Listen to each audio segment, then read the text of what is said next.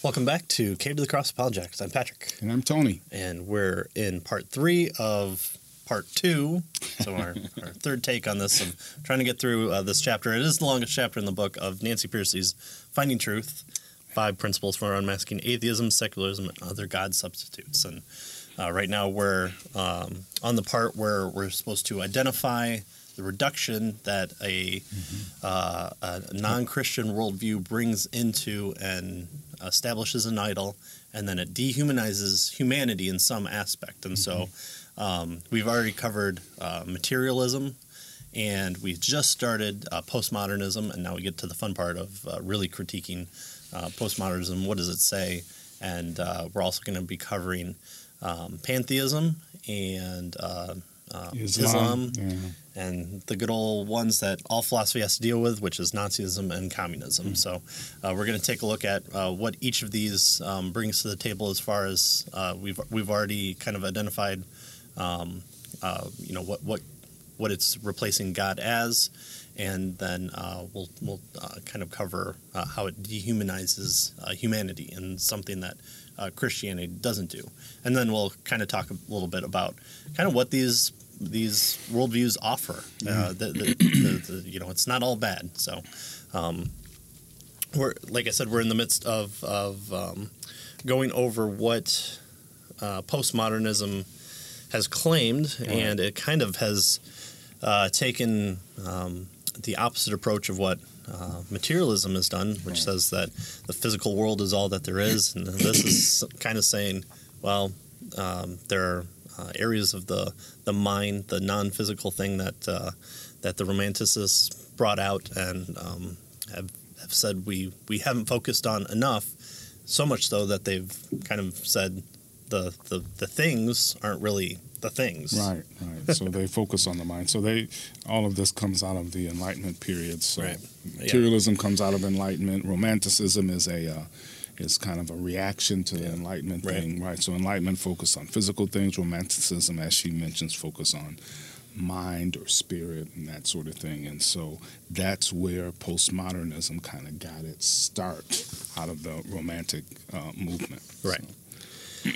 And so we see that the Romantic era has moved from an idealism through a series of successors, which Nancy Pearcey is not going to take time to discuss here, but it gives birth to this postmodernism. The irony is that Romanticism was embraced to counter Enlightenment reductionism. Postmodernism has become equally reductionist and inhumane. And so that's what we're going to identify. The rules that define acceptable ways to speak current today's, and as 2020, we're kind of in the midst of it more now so than ever, which is odd because the political divide seems to be everyone chanting that they have truth on their side, but it seems that within the scope of academics, within the scope of kind of the popularization of what is coming out of secondary education, truth seems to be kind of on the back burner. And so that's what postmodernism kind of focuses on. They focus on race, class, gender, ethnicity, sexual identity, so on. So kind of the big three are race, class, and gender. And so if you have heard critical race theory, that tends to be what this kind of stems from. So I don't necessarily know if people would identify themselves so much more now as postmodernists, but they would kind of probably focus on feminist theory or gender politics theory or what have you. So those are kind of key terms to pique your ears if you're listening for what worldview is someone espousing from this. And so postmodernism virtually defines a person's identity in terms of what group he or she belongs to. So that's an interesting point there, right? So where materialism kind of focuses on the inner person as far as on the outer world, right? And the things that are out there, and you're just one of many things. Right. Postmodernism says reflect inward, but at the same time, you're not individual within yourself. You are part of your race group or your sexual identity group, or however you define that. Right. And so whether or not you actually fit those things, can be hashed out even more.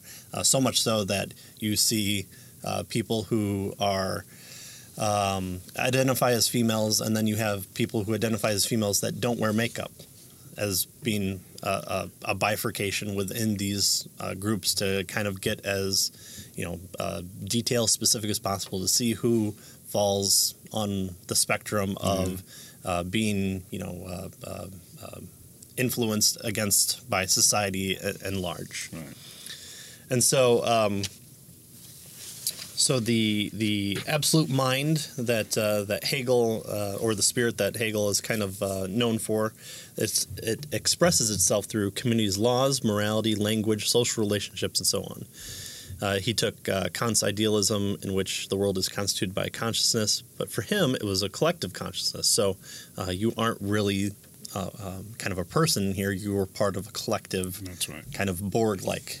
Continuing on our Star Trek theme, the absolute mind part creates of your the community. Kind of thing, The absolute mind creates the world through the shared aspects of culture, society, and things like the above shared language. Hegel's individuals do not have original ideas of their own. Their thoughts are merely expressions of the absolute mind. So here you have kind of collectivism, communism, viewed not so much on a economic scale, but on a social scale, which is something that people like Lenin and for a lesser extent probably Marx would also agree would happen as well. While Marx was probably more focused on the economics of it, you had Lenin that probably viewed more societal change like this.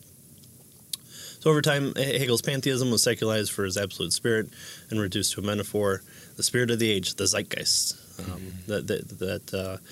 that they are not producers of culture so much as products of a particular culture. And so who moves culture is kind of up in the air as far as where these ideas come from. Individuals are shaped by the communities they belong to, each with its own shared perspectives, values, habits, language, and forms of life. Individuals are little more than mouthpieces for communities based on race, class, gender, ethnicity, sexual identity. Postmodernism absolutizes the forces of culture and community. Truth, then, has been redefined as a social construction so that every community has its own view of truth based on its experience and perspective, which cannot be judged by anyone outside the community. Yeah, so the community in this instance then becomes the idol for postmodernism, right? The community, the culture, perhaps, something like that. Right? Yeah. And so that's what the focus is on. Yeah. So this moves more, I think, in line with where we're at with postmodernism today. I think before there was kind of a general idea that postmodernism just talks about how you have these different cultures, and these cultures, you can't really say that they're wrong. Their beliefs are just, what their culture has told them. And so for you to judge, this society that hasn't had access to Western technology as native or as savage or whatever terminology that you want to hammer down on them would be, you're just viewing it through your own Western perspective or your own white perspective or your own whatever. Pick your bifurcation of what you aren't as opposed to that. And so usually the privileged portion of society, though, are the ones that are picked on, right? Right. Not necessarily the folks who are not privileged. Yeah. Although it's always odd because it always seems like people are just speaking against those who claim to have the privilege, which seems to argue against their ideas. So for postmodernism, it is a form of anti-realism, the doctrine that reality depends for its character and possibly even its existence on our own minds. So that's kind of the Matrix type ideal there. Is we all form this collective of a giant battery, and our processing power is what determines what the view of reality is. And our good old friend Nietzsche is the one that coined the term anti-realism to describe his own views, and it's summed up to the slogan that there are no facts, only interpretations of those things. Right.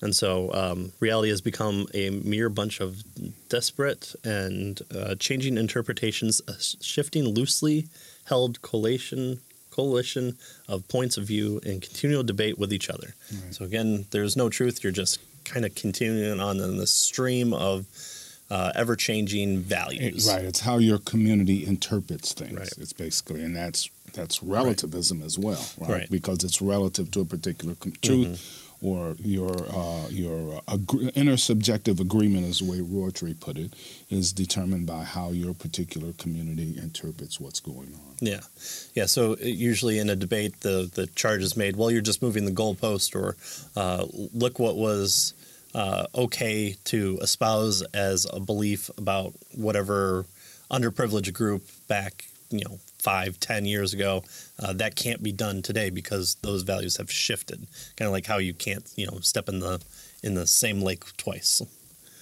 Postmodernism says there's no unified self. Instead, the self is simply the locus of shifting points of view. In reaction, postmodernism tethers individuals' consciousness tightly to communities whose perspective is conditioned by history and geography. So again, how you draw those lines is up to whoever wants to argue those points. There's no set fact, and that's part of the fact of postmodernism is there's no set facts. Ever since the golden calf of modernism is not considered true in any universal sense, like all other forms of knowledge, science is a social construction too. Postmodernists agree with Nietzsche, who wrote, all that conformity to law which oppresses us so much in the stars and in chemical processes coincides as at bottom with those properties which we bring to things. So again, it's very us dependent. So we're very kind of godlike in that respect. If science is just another creation of the human mind, why should it be granted any special status over other ways of thinking? And if no objective or universal truth is out there, then any claim to have objective truth will be treated as nothing but an attempt by one interpretive community to impose its own limited subjective perspective on everyone else. An act of oppression, a power grab. However, so each community's views are equally plausible, and so you shouldn't try to impose your particular community's views on another community, right? Again, a universal standard that should be done for all types of these. So we'll get to that. Yeah. So her next section in this has to do with the roots of political correctness, right? And she indicates that postmodernism does get some things right. And so she gives us a list of 2 or 3 of them here. She says it has done good service in countering the lonely individualism of the Enlightenment's autonomous self, right? It rejects the modernist project of thinkers like Bacon and Descartes to start history over from scratch within the isolated individual consciousness. It denies that we can reach an infallible foundation for knowledge by direct intuition into the contents of the individual's mind. And so she says, in the process, postmodernisms have debunked Enlightenment claims to neutral, timeless, value-free knowledge, right? So there is, people have a perspective, and they do, right? And so that needs to be taken into account. And so postmodernism has raised that particular issue to help us to understand that. They insist that the real living individual always brings to the table a complex view of prior commitments, interests, goals, and ambitions, even in fields like science, where objectivity is the expected norm. Right. And this is something that we would say as people that would say that worldviews play a huge interest in how we interpret facts or what we bring to the table, and they just kind of go a bit step further than what we would. But having an idea that you can't just say, okay, well, we'll start from a neutral position. We would definitely agree with that as well. Yeah. For instance, far from being, she says, indicates here, a neutral blank slates, right? Our minds are predisposed to interpret new data in light of the convictions that we already hold, what we want to be true, right? So we're not neutral and we're not blank, is what she's suggesting. Yet postmodernism typically goes further than this common sense biblical insight into the much more radical, claims that there is no extra mental truth. So it's all, it's all part of what's going on here. It reduces truth claims to social constructions, right? And it reduces individuals to puppets of social forces, she indicates. Yeah. So the implication is that people hold certain ideas not because they have good reasons to hold these ideas, but because they are in a particular community. They're black, they're white, they're a man, they're a woman, Asian, Hispanic, or whatever. Yeah. Right? So that's why people hold these various ideas. She says this is radically dehumanizing. Now, we would think it was just the opposite, right? Well, you're emphasizing the community that the person is in. Right. That seems to be a good thing. She says, no, this is radically dehumanizing. It implies, notice, that individuals are powerless to rise above the communities to which they belong. Right. So they're stuck in this particular community and they can't get out. Right, kind of thing. And so she says this is dehumanizing. It's a form of reductionism that dissolves individual identity into group identity. And the list of group identities keeps growing, right? You have all kinds of things, race, gender, socioeconomic class, sexual orientation, your ability, your religion, international status, power differentials, sure. On and on and on and on, right? And so at many universities, the liberal arts departments no longer teach the classics, but immerse students in contemporary works on, for instance, racial or sexual, politics or something like that. Postmodernism, she says, is leagues away from the materialism rampant in the science department, right? But it is equally dehumanizing because materialism reduces humans to products of physical forces, because that's all that exists, right? The physical world. Postmodernism, she says, reduces humans to products of social forces, right? So notice a reductionism is still going on here, right? But it's social forces instead of political forces for postmodernism. So whenever a philosophy absolutizes something less than God, right? No matter what it is, the result is a reductionism, a lower view of the human person. So postmodernists themselves label their view anti-humanism, by which they mean the human subject has no power to transcend social and historical conditions, right? The world, they're stuck in their particular community. Yeah, which is odd, too, because a big kind of undertaking in the social sciences looking at deviant behavior, and deviant meaning just outside the norm of the expected, what you would expect.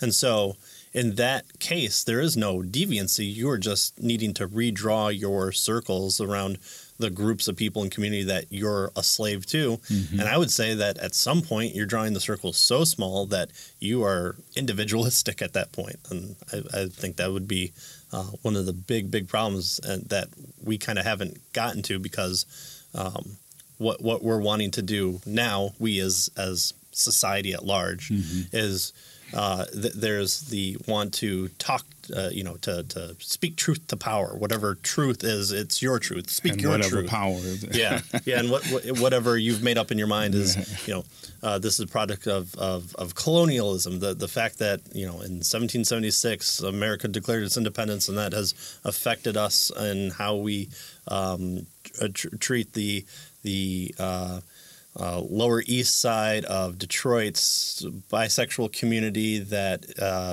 has jeans on, because that's what the product of their environment has told them that they must conform to. Yeah. And so deviant behavior within that would say, well, I don't wear denim jeans, I wear plaid jeans, I don't know, whatever it might be. Yeah. And so then the plaid jeans have to speak truth to power within the denim community. I don't know, but you're always having to redraw these figures unless you want to combine your power together to speak truth to a different power, and you know, unfortunately, I tend to be the most powerful person. You go, Patrick. White male, cis male, Christian, all the bad things. Yeah. So, but she notes, and this is really interesting here. She says, by contrast, Christianity offers a transcendent truth. Yeah. So it's not dependent on a particular perspective or a social group or community. It transcends all of that, right? It's a perspective that's not bound by the spirit of the age. It liberates individuals to think critically about what is going on in terms of the spirit of the age. So we're allowed to kind of, Christianity anyway, from view, as it were, as a result of revelation and God, a larger perspective. Yeah, it's paracultural. I mean, you see it even in the early forms of the church. And if you think that kind of critical race theory is new today, I mean, that's the Roman world was there was no middle class. You were a slave. You were live meal to meal, pole, or you were part of the elite ruling class. There really wasn't a middle class that we have today, where you can kind of have these structures in place to speak different truths to power in certain regards there. And so what you have in the early church is people from all tongue, tribe, nation coming together under the unification of Jesus and the belief that he was the Christ. And it's something that even within Rome you didn't see. You had your gods, and as long as you proclaimed your allegiance to Caesar, then that's fine. Right. But here are people who were really rich and who were slave owners and who were slaves and who ran away from their slave masters, coming to a combined faith, and they worshipped in the same as equals. Right, and that was the ideal. And of course, there were, the apostles and church leaders had to make sure that happened, and there were some times when it didn't, and so they had to even among their own. Yeah. But that was the ideal. That was what which is different than this idea where we have separate communities, separate groups, and that sort of thing. Yeah, and then you have to structure on a ladder who's the most oppressed. They get the most voice. But I think someone like Ayn Rand type philosophy would speak against this even type of philosophy by having an understanding that the individual is the lowest form of diversification that you could possibly make. All right, so what can we do to critique postmodernism? Because it seems to be such a big thing. Well, one of the big things is we can start with their own view of truth. Postmodernists reject any claim to a truth that is universal, objective, or eternal. They insist that everyone's perspective is situated within a context that is particular, local, and historically contingent. But of course, the same critique applies to postmodernists' own claim. Wow. They too are situated within a particular historical context. After all, where did postmodernism come from? As we have seen, it's an offshoot of modern European culture. White European colonialism. That's here. Right. It just goes layers and layers. It stems from post-Hegelian continental philosophy, as Tony mentioned last time, with this notion that individuals are socially constituted by their communities and forms of life. So there's an objective truth that they say permeates through all culture. Which their system doesn't allow for, because there is no objective truth, right? Each community has their own truth. Right. And truth is determined by intersubjective agreement, is what Richard Rorty says. Yeah. And so notice they're claiming that it's true that there is no truth. Right. There is no universal truth, right? Which is obviously a contradiction. Yeah, contradiction internally. It's self-referentially incoherent, we might say. And she'll get to how to evaluate these things, right? Yeah, part 3. Yeah. Postmodernists often accuse Christians of being narrow and closed-minded, but postmodernism is itself confined with these particular strands of Western intellectual history. Thus, postmodernists are just restricted by their own historical horizons as more traditional people whom they tend to look down on. So, again, you have in the West, you have the ability for kind of the fourth wave, I guess, feminism to rise up and say women should be able to go into STEM's field. And, of course, I'm going into a social field, not a STEM's field, to tell other women to go in STEM's field. Well, they have just the privilege of being able to do that their counterparts in, let's say, like the Middle East do not have the ability to. And so it's all about where you're drawing your circles. And so to say that to be able to make the claims that they do is being narrow and closed-minded towards other ways of life that's being done.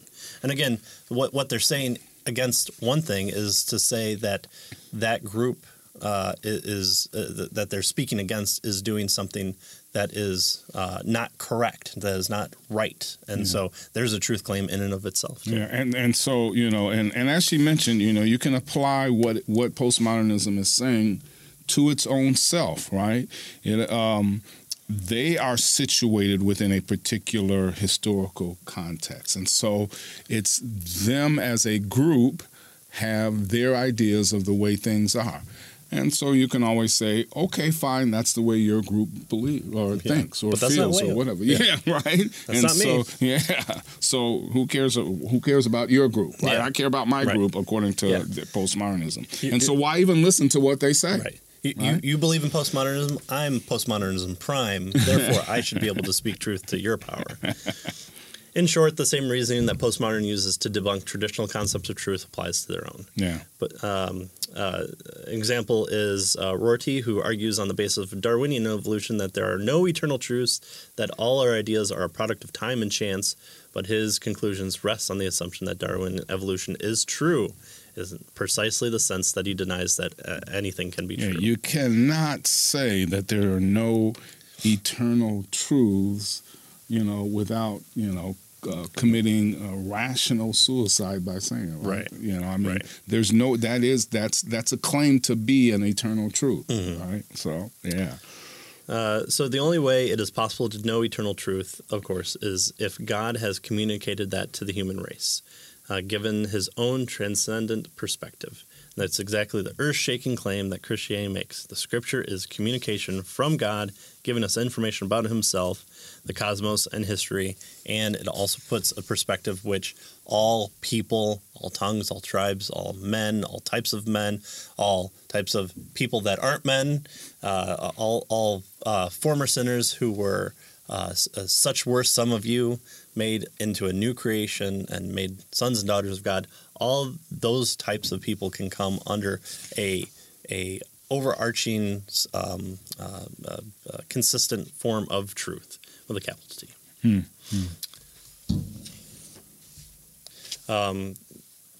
Only if God has communicated the infinite reaching down to the finite is it possible to break free, no longer trapped in our individual minds as Enlightenment thinkers were, or trapped in a communal mind as postmodernist thinkers are. A biblical apologetic strategy will equip you to help liberate those who have been taken captive through hollow and deceptive philosophy, which depends on human tradition. It will teach you how to unmask the temporal idols, and that's what she's attempting to do here. So, yes, does postmodernism offer us a good sense that there are differences within different social groups? Absolutely. And you can draw your circles around that. The inner city youth of Chicago has a different perspective than the inner city youth of New York or the inner city youth of Kalamazoo. And there could be shared interests between those two. And so one of those things, looking at the similarities is good, and looking at the differences is also good. But is there overarching truth that can that all humanity can kind of come under and say this is the case? Right. Unfortunately, that's only possible, or fortunately that's only possible, depending on who you are in this situation, that Christianity offers the most transcendent view of truth. Right. Good. So that's an explanation and critique of postmodernism. Yeah. How about we break here and pick this up Part 4. All right. next time, and go into now look at religions. So she's going to look at a couple of religions for next time. Sounds good. All right. Good. Thanks for joining us. Thank you.